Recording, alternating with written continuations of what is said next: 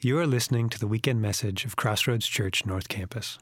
Crossroads exists to make much of Jesus, and we do this by following in the way of Jesus and making disciples who love God and love others. To find out more about Crossroads, go to crossroadslive.com. Thanks for listening. Grace and peace. Good morning, church. This morning we will be in Luke chapter 11, starting in verse 14. I have to use my iPad so I can get nice big words here and read. Now he was casting out a demon that was mute. When the demon had gone out, the mute man spoke, and the people marveled. But some of them said, "He casts out demons by Beelzebub, the prince of demons." While others, to test him, kept seeking from him a sign from heaven. But he, knowing their thoughts, said to them, "Every kingdom divided against itself is laid waste, and a divided household falls. And if Satan also is divided against himself, how will his kingdom stand? For you say that I cast out demons by Beelzebub. And if I cast out demons by Beelzebub, by whom do your sons cast them out? Therefore, they will be your judges. But if it is by the finger of God that I cast out demons, then the kingdom of God has come upon you. When a strong man, fully armed, guards his own palace, his goods are safe. But when one stronger than he attacks him and overcomes him, he takes away his armor in which he trusted and divides his spoil. Whoever is not with me is against me, and whoever does not gather with me scatters." You may be seated. Well, good morning. It's good to see you all. If I have not met you yet, my name is Andrew, and we are jumping right back into our study of the Gospel of Luke. And I recently was at a basketball game, which is funny to say because I'm at a basketball game like every day of my life right now. Some of you parents in here know that drill. You're there too. But I was at a youth basketball game, and as the players were running up and down the court, I began to notice there was one kid who kept looking up into the stands after everything they did. You know, whether it was good or bad, it was like every time they were just like doing that thing where they're looking up, and you could tell like they're looking for their parents and they're looking for some guidance, some direction. And this just kept going and going and going until finally the coach of the team called a timeout, pulled the player over and said, "Hey, your coach is right here. Keep your eyes on me." And I was watching this play out and kind of laughing because I've been one of those parents in the stands who's had some better directions for my kids, than the coach. But I was laughing because the message in that moment was really clear. And I think it's the message that actually applies to us today. Because many of us are running through life, and we are looking for any kind of word, direction, affirmation, someone to tell us that we're doing okay, someone to tell us that we're on track and we're not behind, someone to tell us that we're keeping up with everybody else, someone to tell us that our phone is still on and it's ringing.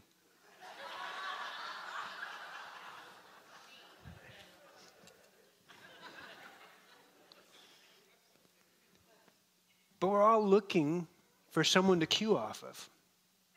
And the whole time, Jesus is inviting us to keep our eyes fixed on him, to find our rest, to find our pace, to find life in him. But we're so easily distracted, we're so easily swayed, we're so easily divided in heart. That's why there's a passage in Psalm 86. That's one I come back to quite often because I need it. I need the reminder. You've probably heard me use this in many other sermons before, and I keep coming back to it. And it says this: "Teach me your way, O Lord, that I may walk in your truth. Unite my heart to fear your name. I give thanks to you, O Lord my God, with my whole heart, and I will glorify your name forever. For great is your steadfast love towards me. You have delivered my soul from the depths of Sheol." It's this reminder that the ways of the Lord are good, but we need that reminder to unite our hearts to fear his name. The passage that we find ourselves in this morning, it reminds us that a divided kingdom will not stand. Neither will a divided heart. And as Jesus is again questioned for doing the miraculous, he reminds those around him that the kingdom of God is at hand and the true king is here. And he also invites that to follow him, to follow Jesus, means to follow him fully, not half-heartedly. And so as we begin, I just want to unite our hearts to fear his name, and I just want to pray for us as we start this morning. Father, we come before you asking you to teach us your ways, that we could walk in your truth. Unite our hearts, Lord, to fear your name. Help us to pause in these moments, any distractions, any divisions, any fractures within our heart that want to consume our thoughts. Would you quiet them? Would you still them, that we could hear from you? Would your Spirit speak to us, convict us, encourage us, strengthen us in these moments, Lord, that we may be united to you. We pray this in Jesus' name. Amen. Amen. Well, where we pick up is in verse 14 of chapter 11. It says, "Now he was casting out a demon that was mute. And when the demon had gone out, the mute man spoke, and the people marveled." Now, if you've been walking with us a little bit as we've been going through this biographical account of the life of Jesus, you know that the last couple weeks, we stepped into a moment where Jesus was teaching his disciples how to pray, how to begin with this reverence for God, to respond to him, to bring our requests to him, and to pray that he would make us ready for the days ahead. That we have a good and gracious Father who, much like earthly fathers want to give good gifts to their kids, we have a heavenly Father who gives us an even greater gift in his Spirit that resides within us. And instantly we go from this teaching on prayer to now we're seeing Jesus in action. He's casting out a demon. We see this account in both Matthew and Mark as they walk through the life of Jesus. In Matthew's account, in chapter 12, we see that the man is both blind and mute. Here, Luke just records that this man was unable to speak until after Jesus casts out the demon. Now, the display here of Jesus' power, again, remember, he has come announcing the kingdom and he's showing the effects of the rightful ruler walking through the earth, pushing back on the darkness. And so he encounters somebody who's oppressed by a demon, unable to speak. Now, why would this seem so impressive when so many other people were casting out demons in Jesus' day? Why did this particular one catch people's attention? Well, many believed that there was either certain words that you had to use to cast out a demon, certain kind of incantations or rituals that were handed down that people would kind of pray over people. Others believed that in order to cast out a demon, you needed to know its name so you could call it out by name. Now, the problem was if the demon was unable to speak, if it was mute, then you could not know the name of that demon to cast it out. But Jesus shows up, and the power and his presence is enough that when he speaks, not even knowing that demon's name, it's gone. That's who Jesus is. And so when he acts, people take notice. And so we see here, very simply, we see the action of Jesus. And the action of Jesus was that Jesus cast out a demon. This creates a reaction in people. And the reaction of the people was that the people marveled. The people marveled. Now, the word here, marveled, is one that we see used by Luke a lot. He talks around people marveling at kind of the spectacular ways in which Jesus' birth was pronounced, marveling at the ways in which Jesus teaches with authority, marveling at his actions and the miraculous that seems to always surround him. And this word, to marvel, means to be astonished, to wonder, but it also carries with it a low level of skepticism. Because you're witnessing something that seems too good to be true. You don't have a category for it. I don't know where to put this in. I don't know if this is really happening or not. Is this real? Can I trust what I'm seeing with my eyes? As one author states, he says, the human attitude of astonishment at the numinous, spiritual mysteries, is not yet faith. At the most, it is only a preliminary stage to faith, or in psychological terms, the impulse which may awaken faith, but which may also give rise to doubt. So as the people are marveling, they've seen the action of Jesus, now they're reacting to Jesus, and we're seeing that this reaction places them balancing on a beam, that they can either fall into faith in Jesus or they can fall into further doubt.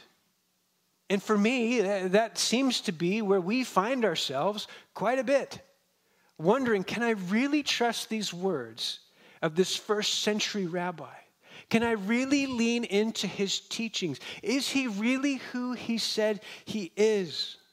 Could he possibly have conquered the grave and in so doing offer life to me everlasting? Can that really be real, or is it all some myth, some fairy tale that is too good to be true, and therefore I should just chuck it all? The people are marveling, teetering on whether to be all in or to be all out.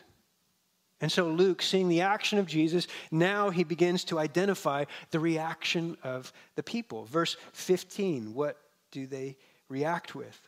But some of them said, this is the people are marveling, and then some of them said, he casts out demons by Beelzebub, the prince of demons, while others, to test him, kept seeking from him a sign from heaven.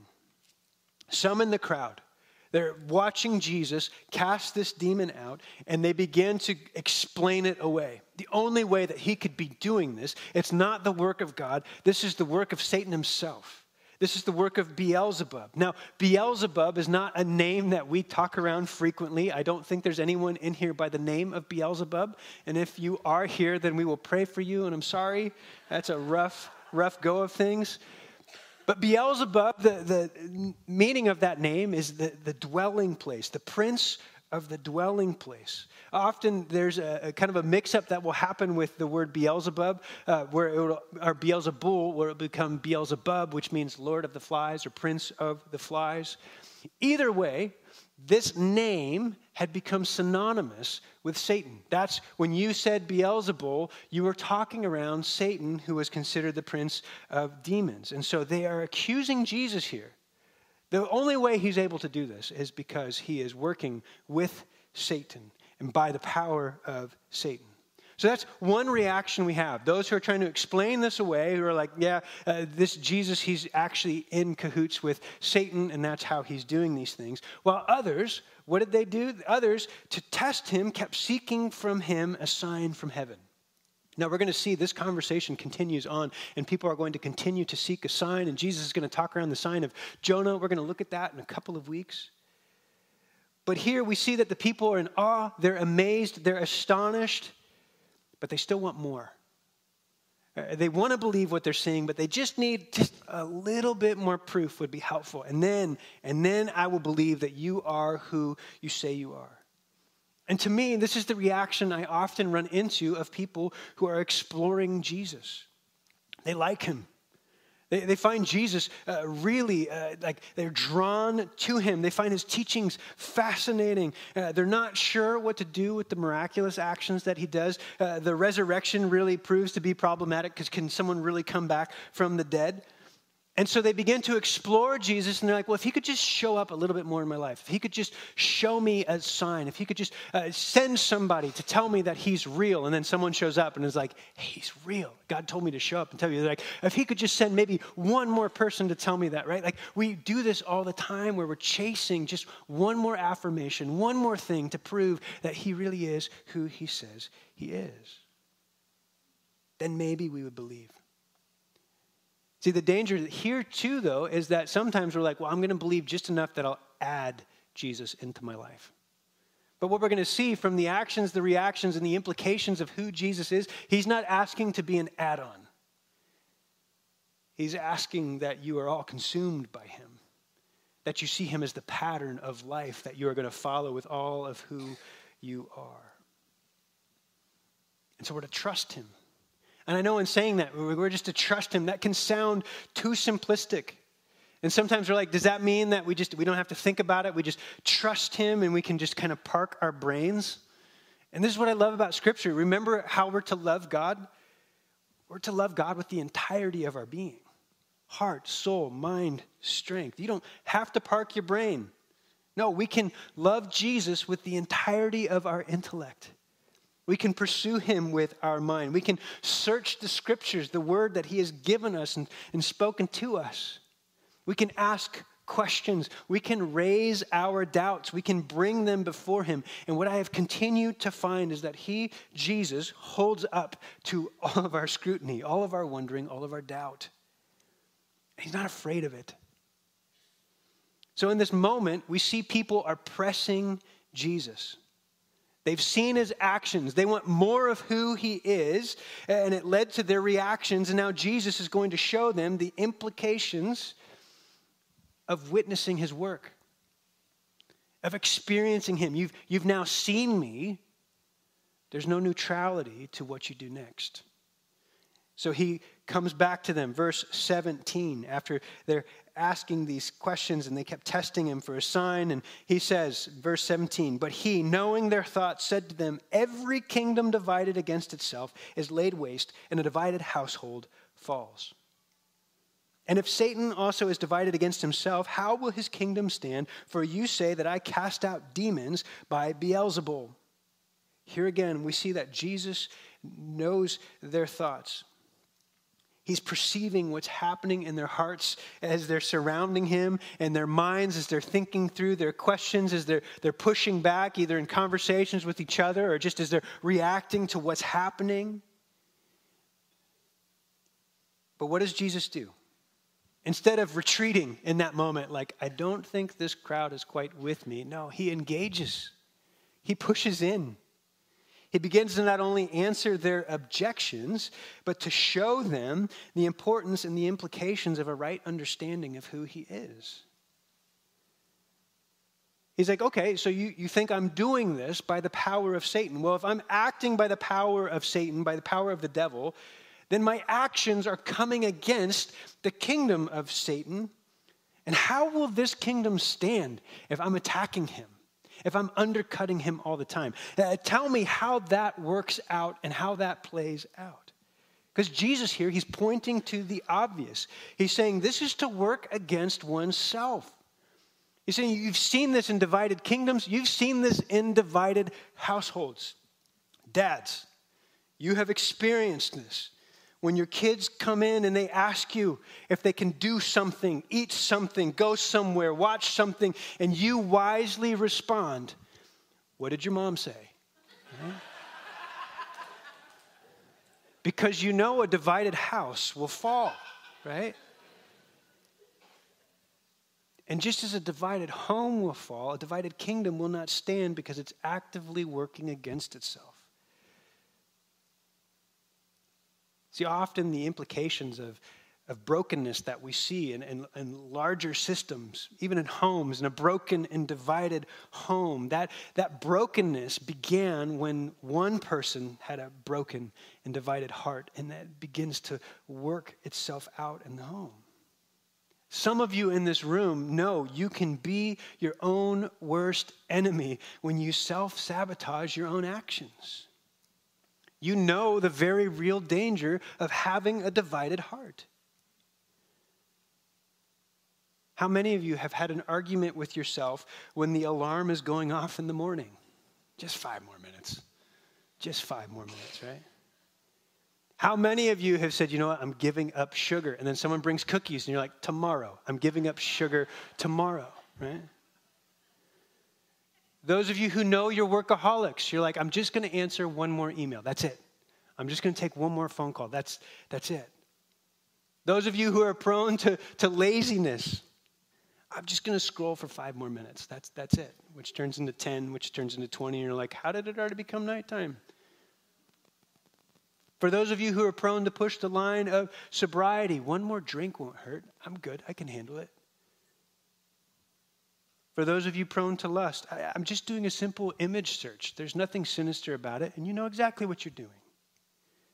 For those of you prone to gossip, well, if I just bring up this subject, maybe they'll say something and then I can just tell one more story.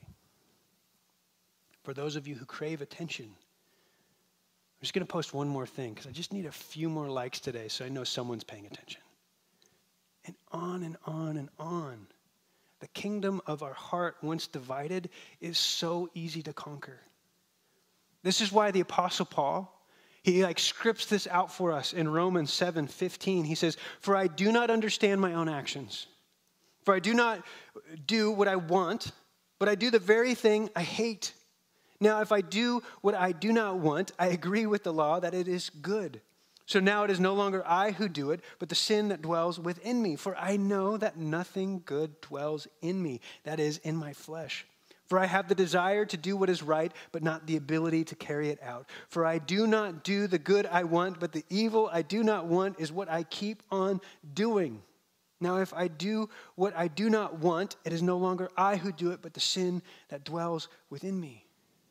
What's Paul wrestling with here? What's he going back and forth with? He's going back and forth with this war of the wills within our souls, this civil war of our souls. And to me, this is one of Paul's most relatable passages. Because so many of us, we sit in this room and we want to follow Jesus in this moment. And then we walk outside and we realize it's hard. Because we feel the pull of our flesh, our will, our way against God's. So how can we possibly unite our heart to follow Jesus? We don't have the ability to carry that out. And that's why Paul continues in 7:21. He says, "So I find it to be a law that when I want to do right, evil lies close at hand." Man, how many of you have felt that? I want to do the right thing, and I feel the pressure to do the wrong thing so immensely in this moment. And you have just this small sliver of doing it, right? This is where that prayer of, "Lord, unite my heart to fear your name," comes in real handy. "For I delight in the law of God in my inner being, but I see in my members another law waging war against the law of my mind and making me captive to the law of sin that dwells in my members. Wretched man that I am, who will deliver me from this body of death?" Right, I love this. He's bringing it to this climax here of I can't do this on my own. Who is going to rescue me? Who is going to save me? Verse 25, "Thanks be to God through Jesus Christ our Lord." We have a rescuer. We have a redeemer. Jesus has come that our hearts may be united to him. And by uniting our hearts to Jesus, he unites us to our brothers and sisters in Christ. This is why one of our values here at Crossroads that we talk about all the time is that we are family, that we are underneath the banner and the bond of Jesus that unites us together. But when we place other things ahead of Jesus, they act as a wedge that begins to divide us. This is why Paul, when he was speaking to the Corinthian church with all of its quarrels, its factions, its fractures, its divisions, he says this, "I appeal to you, brothers, by the name of the Lord Jesus Christ, that all of you agree and that there be no divisions among you, but that you be united in the same mind and the same judgment." What's the cause of unity there? It's the name of Jesus that we come under. The name of Jesus is to be the banner under which we unite, not divide. Okay, I'm gonna take a brief time out here to jump into a different stream. Okay, we're gonna come back to this, but there's a moment here that I want to hit this because we're gonna hit this a lot this year in particular. I don't know if you know this. We're entering into an election year. It's kind of a big deal. And so that doesn't feel awkward and so that we don't feel the tension and the stress of that, I just want you to turn to your neighbor and tell them who you're going to be voting for this year. Right? We're going to start there. No. Every time we step into this, there's the possibility of contention, division, anger, factions, hostility, right? And that's just within these walls. I'm not even talking about outside. That can be in this room. I watched families divide. I watched friendships implode over this very conversation. And so let me be clear on this, okay? And we're not going to stay here long. If you're a citizen of this country, then you have the immense privilege to vote and participate in shaping the leaders and the laws of this land. Jeremiah reminds us that we as God's people are to seek the good of the city. And I believe you, as a follower of Jesus, you should vote. You should participate and influence where you can. And you should be involved. You should use the voice that God has given you. You should shine bright as a light for his kingdom. But in doing so, let us remember that while we are citizens of the United States of America, and we should not be ashamed of that, we're citizens of the United States of America. As followers of Jesus, our ultimate allegiance is to our citizenship in heaven. Our ultimate allegiance is to Jesus. And I believe as followers of Jesus, we have the opportunity to show a different way forward that is rooted in kingdom principles. That we can disagree, but still do that well. We can be both courageous and kind. Courageous is our stand for truth. Kindness is our application of it.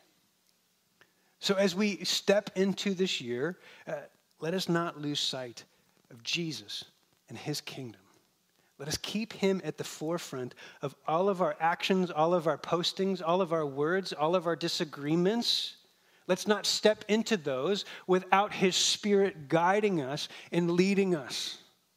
Let's not set him aside and say, for this moment, I'm just this. No. If you're a follower of Jesus, you're a kingdom person in whatever sphere you are entering into. So let us unite our hearts to fear his name above all. All right, that's my aside. We're going to come back. All right, back to our passage. Jesus is pointing out the flaws of some of the reactions that are coming from the people. Right? He casts out this demon in power, and people are saying, well, you've done this by Satan's hand, and he's like, no, that's a divided kingdom. And now he's going to turn this and begin asking them some questions, which Jesus, is just so good at. Verse 19, and if I cast out demons by Beelzebul, by whom do your sons cast them out? Therefore, they will be your judges. Again, what's Jesus kind of reflecting back and mirroring back to them in this moment? You're saying that I'm casting out demons by Satan himself. Okay? Well, all these other people who are exorcising demons, because there was others that were doing this. We ran into somebody already in Luke chapter 9, verses 49 through 50. Right? The disciples see someone casting out demons in Jesus' name, and they're like, what's this guy doing? Is this okay? And Jesus is like, hey, let him do his thing. Let him do his thing. Right? We see in Acts, there's some others who try and cast out demons in the name of Jesus, in the name of Paul, but they don't have the authority to do that, and it doesn't go well for them. But other people were doing this. And so what Jesus is pointing out in this moment is like, some of these people are people you trust. Some of these people are in your family. Some of these people you've known for a long time. How are they doing this? By what power are they casting out demons? And Jesus knows that if they answer that question, right, they're going to reveal their bias. They're just looking for another reason to push against Jesus being Messiah and Lord in their life. But Jesus isn't done answering their questions, and he's not done showing us the implications of who he is. So verse 20, he continues on. He says, but if it is by the finger of God that I cast out demons, then the kingdom of God has come upon you. Now Jesus, he's gone through all these if statements. If. Now he gives us this if-then statement. If. Just imagine if my actions are actually the finger of God, then know this, the kingdom of God has come upon you. He's opening the crowd up to the possibility and ultimately to the reality that the true source of his power is God. If this is the finger of God, the kingdom of God is here. Now what's Jesus saying here, and why would it have gotten the attention of those listening? Jesus uses this phrase, if it is by the finger of God. Now, I just want to encourage you this, whenever you're reading through a passage and there's something that like is intriguing or a phrase that you either like kind of have this vague memory of, or you're like, that sounds like that might mean something, sit with that. Chew on that, chase that down.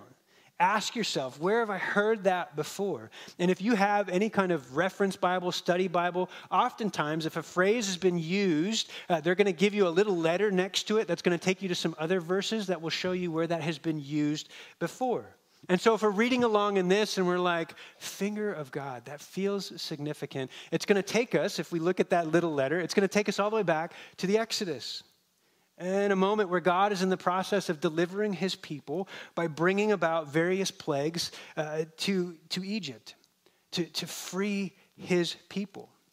And Pharaoh, in this moment, he has magicians who are trying to mimic and copy what God is doing and sending. And at different moments, they're successful. They can kind of do a cheap imitation of the miracles that God's doing, and that gives Pharaoh enough to be like, okay, we can reproduce this. This isn't really that big a deal. But this moment, where suddenly the finger of God is showing itself, is a little different. We read in Exodus 8:18, the magicians tried by their secret arts to produce gnats, but they could not. So there were gnats on man and beast. Then the magicians, the sorcerers, the conjurers, said to Pharaoh, this is the finger of God. But Pharaoh's heart was hardened, and he would not listen to them, as the Lord had said. So even in this moment, there's a recognition by Pharaoh's practitioners, his magicians, that there's something different happening that we cannot replicate. There is a bigger source of power that is moving right now and confronting us that we are powerless against. It's the finger of God. It's the act of God, the power of God at work. Other places that we see this phrase used, Exodus 31:18. And he gave to Moses, when he had finished speaking with him on Mount Sinai, the 2 tablets of the testimony, tablets of stone, written with the finger of God. 10 commandments written down by the very finger of God, the power of God, the Spirit of God moving. Okay? And what's Jesus saying? If this action of casting out the demon is by the finger of God, he's equating his actions to the finger of God. Psalm 8:3, as we see this phrase used slightly different, but it says, when I look at your heavens, the work of your fingers, right? We look at the heavens, we stand in awe. When we see a beautiful sunset, we just stare at this magnificent radiance of color. And just imagine, that's not the work of God's arm or his full might, it's just his fingers, right? That's what he's capable of. And Jesus, in this moment, by saying, if this is the finger of God, then you know the kingdom of God is here. What he's tying his work, his actions back to is to the Exodus, the unique work of God. This is a theme that we have seen over and over throughout Luke's gospel, that Jesus is leading a truer and greater Exodus, one in which death will not simply pass over, but where death will be ultimately defeated, that the Spirit of God will reside in the hearts of his people and all who follow him. So Jesus is saying, understand the implications of what you've just witnessed. If this is the finger of God, and what he's really saying is, this is the finger of God, therefore, this is the kingdom of God in your presence.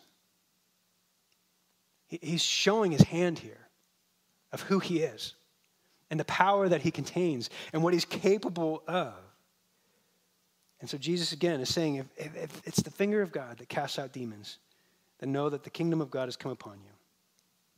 And I love that, again, he's not avoiding the skeptics and the cynics. No, he's meeting them right where they are. And he's letting them know that what he is proclaiming about the kingdom is what he's been proclaiming from the beginning of his ministry. I mean, do you remember what he read when he opened the scroll back in Luke 4 when he went into that synagogue? The words that he read in 4:18, it says, the Spirit of the Lord is upon me, because he has anointed me to proclaim good news to the poor. He has sent me to proclaim liberty to the captives, recovery of sight to the blind, to set at liberty those who are oppressed, to proclaim the year of the Lord's favor. Jesus has come to bring good news, freedom to the captive and to the oppressed, sight to the blind, and to proclaim the year of the Lord's favor. He is announcing that the kingdom of God is here. And how does he finish after he reads all that? Luke 4:21, today the scripture has been fulfilled in your hearing. This is who I am. I am the Lord's anointed, come to set the captive free, to bring liberty to the oppressed, sight to the blind, to proclaim the Lord's favor. And so Jesus, in this moment, casting out the mute demon, he is once again coming against the powers of darkness and bringing light. One who could not speak can now speak in freedom because of the actions of Christ. He is rescuing the oppressed. He is setting captives free. But he's not done. See, the implications of the kingdom coming are many, as are the implications of his power.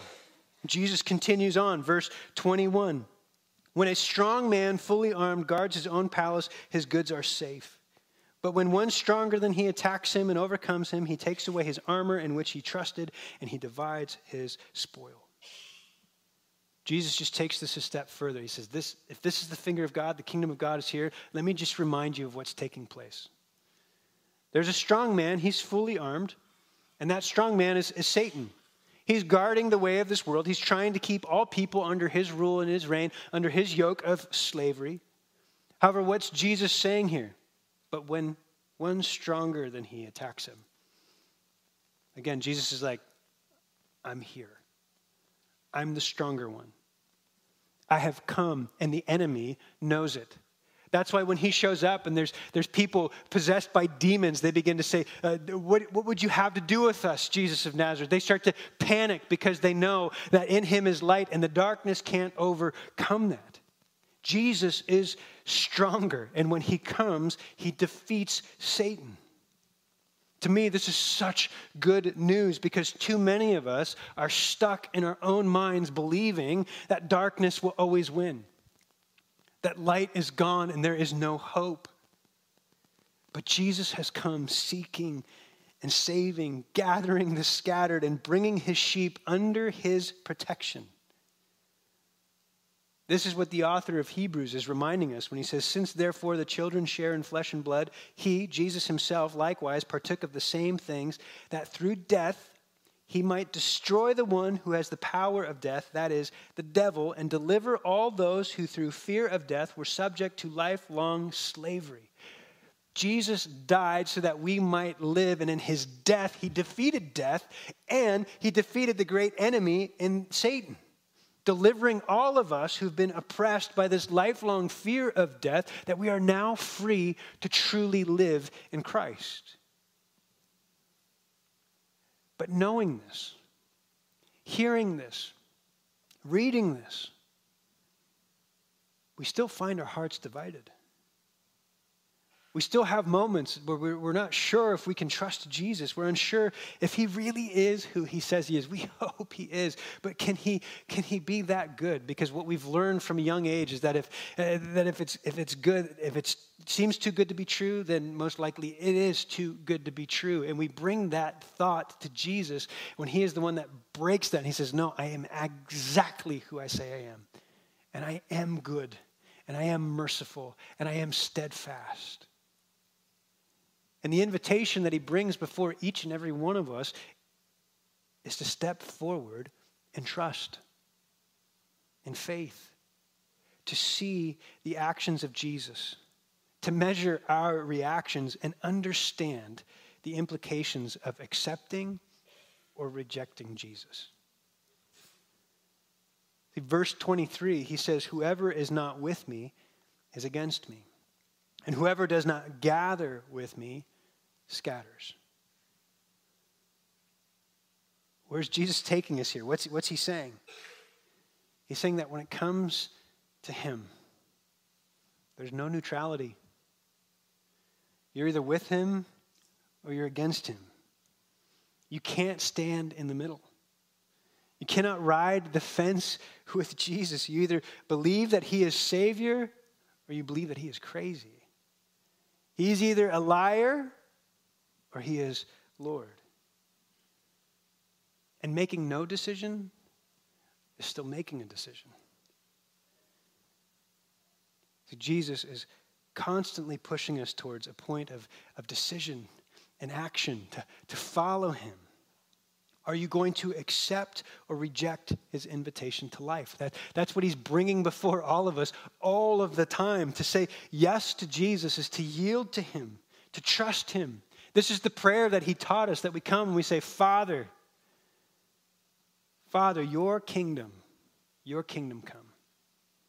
I want your will, your way. That's what we're meaning when we yield to him. That we begin to see him as the good shepherd who has come to seek and to save the lost. You see again in verse 23, there's this language that gets used. Whoever does not gather with me scatters. And maybe there's some vague familiarity too of like, that sounds biblical. Well, when it is, it's written in that verse. But you're like, maybe it's in some other spots too. And again, we ask when we're reading about, where have I heard that before? Where have I heard hints or whispers of that? Because when Jesus is speaking, he is steeped in Scripture. It's coming out, and we don't always recognize it. There's a moment where God was speaking through the prophet Ezekiel. And he was speaking through the prophet Ezekiel against the religious leaders of Ezekiel's day, who had made it all about themselves.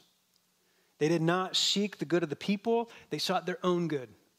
They were using their position for their own power and not to come alongside and to comfort and to protect their people. It's a problem that Jesus saw in his own day in the Pharisees, that they were posturing, but they had lost a posture of humility before the Lord. And while we see in Ezekiel's word, God calls out the false prophets, he also makes it very clear that he will not abandon us. Let me just read these words in Ezekiel 34:11. They'll be on the screen as well. But it says, "For thus says the Lord God, behold, I myself will search for my sheep and will seek them out.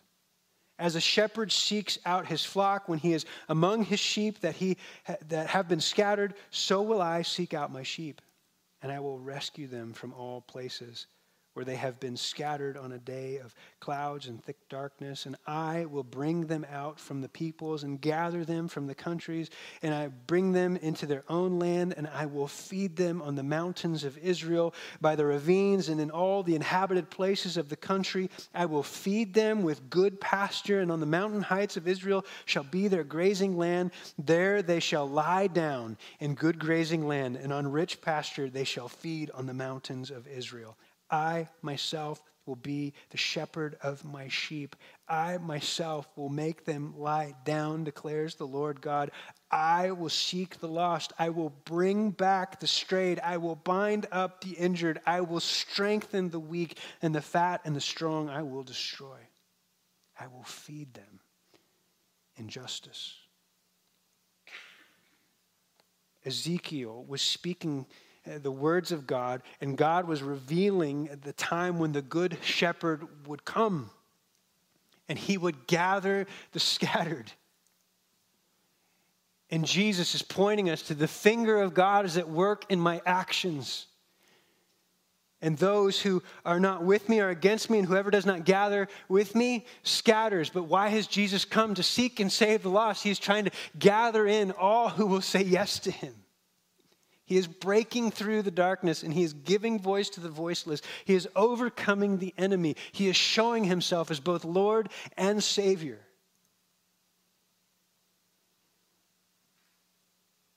So in seeing this and knowing his actions, knowing our own reactions to hearing this, we need to understand the implications. There is no neutral. So let us not remain neutral, but let us unite our hearts to fear his name, aligning our lives under the presence and the power, the protection and the perfection of Jesus. And what I know is that even if you say yes to him today, your heart is still going to want to divide. It's still going to have pressure that comes against. Those words of Paul are going to become your own as you feel that internal wrestle. And if you try and do it on your own, you will fail.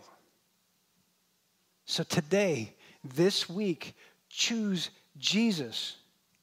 Choose his way, his will, his word. Again, there's no neutral.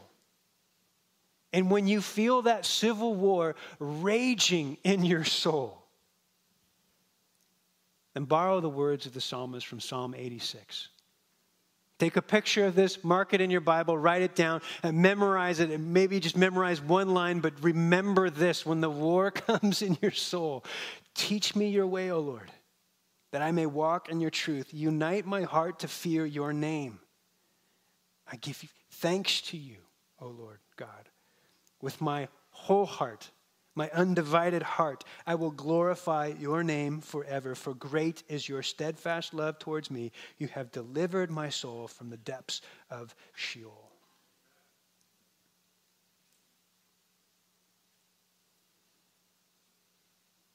As we close this morning, I want to invite the worship team to come up. And I want to encourage you in this moment to be quiet before the Lord, to bring your full attention to Jesus, that you may find rest for your weary soul.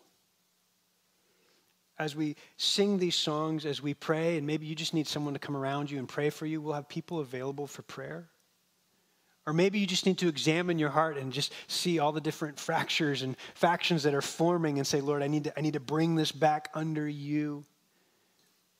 And one of the ways, really one of the gifts that Jesus has given us to remind ourselves of that, to pause and to remember that, is through the communion table, where we partake of the bread, remembering his sacrifice for us, where we partake of the cup with the juice that represents his blood that covered our debt in full.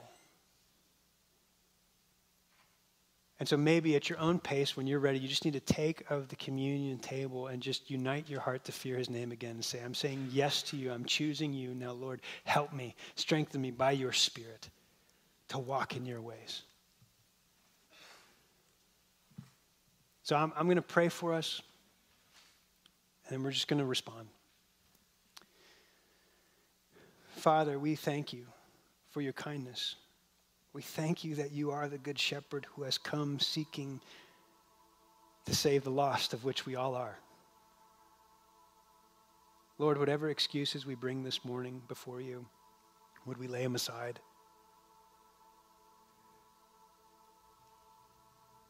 God, would you search our hearts and know us? And if there's anything in our hearts that we're trying to hide from you or even from ourselves that we know should not be there, would you just take them? Lord, for anyone in this room that needs healing from you, needs restoration from you, needs to experience your mercy anew, would you meet them, God?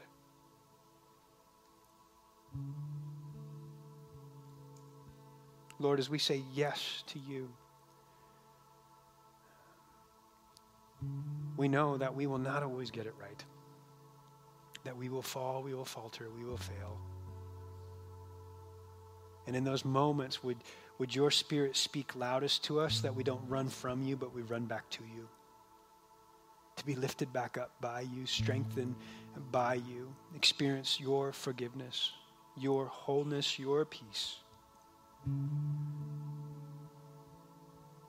And Lord, for anyone in this room who is yet to say yes to you, but wants to, God, would they do so now? Saying, Lord, I come to you. I yield my life to you. I seek your forgiveness. And I trust in you. That you are Lord, you are Savior. And by your blood I am redeemed. God, any who pray that prayer, would they experience the power of your Spirit, the guarantee of their inheritance, knowing that they are not alone, but you are with them. So God, be with us as we say yes to you in all things. We love you and pray these things in Jesus' name. Amen. Father, that is our prayer. Just more of you. God, help us to be more aware of you in all things, in our goings and our comings. In the ordinary moments of our life, would we remember that you are there. You are available.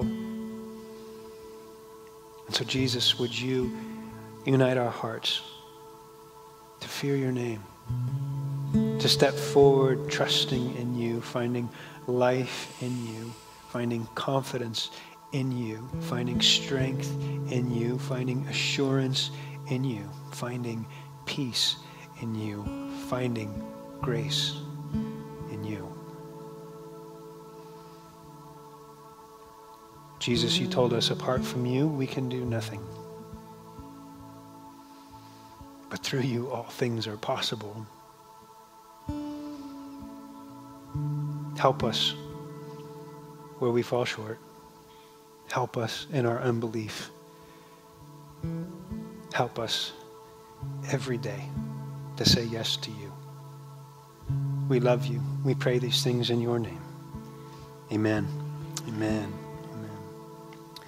Well, as we close this morning, I just want to encourage you. If you need prayer, or you just need to talk, there's a few of us that will always be down front, and we'd love to pray with you and alongside you. But as we leave, may we leave with these words. Lord, would you teach us your way, that we may walk in your truth? Would you unite our hearts to fear your name? And as we run through life, may we fix our eyes on Jesus, trusting that in him is light and life, and the darkness does not win. May you know his grace, and may you experience his peace. God bless you. We'll see you next week.